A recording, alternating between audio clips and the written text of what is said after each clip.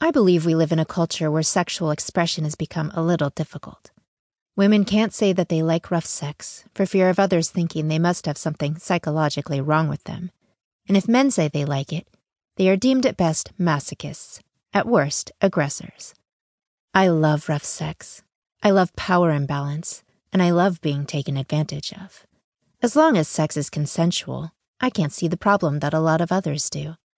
This society is molding us all into people who are afraid to express themselves, and I absolutely hate it. That's why I wanted to see how far we had come. I wanted to conduct an experiment to see if my faith could be restored.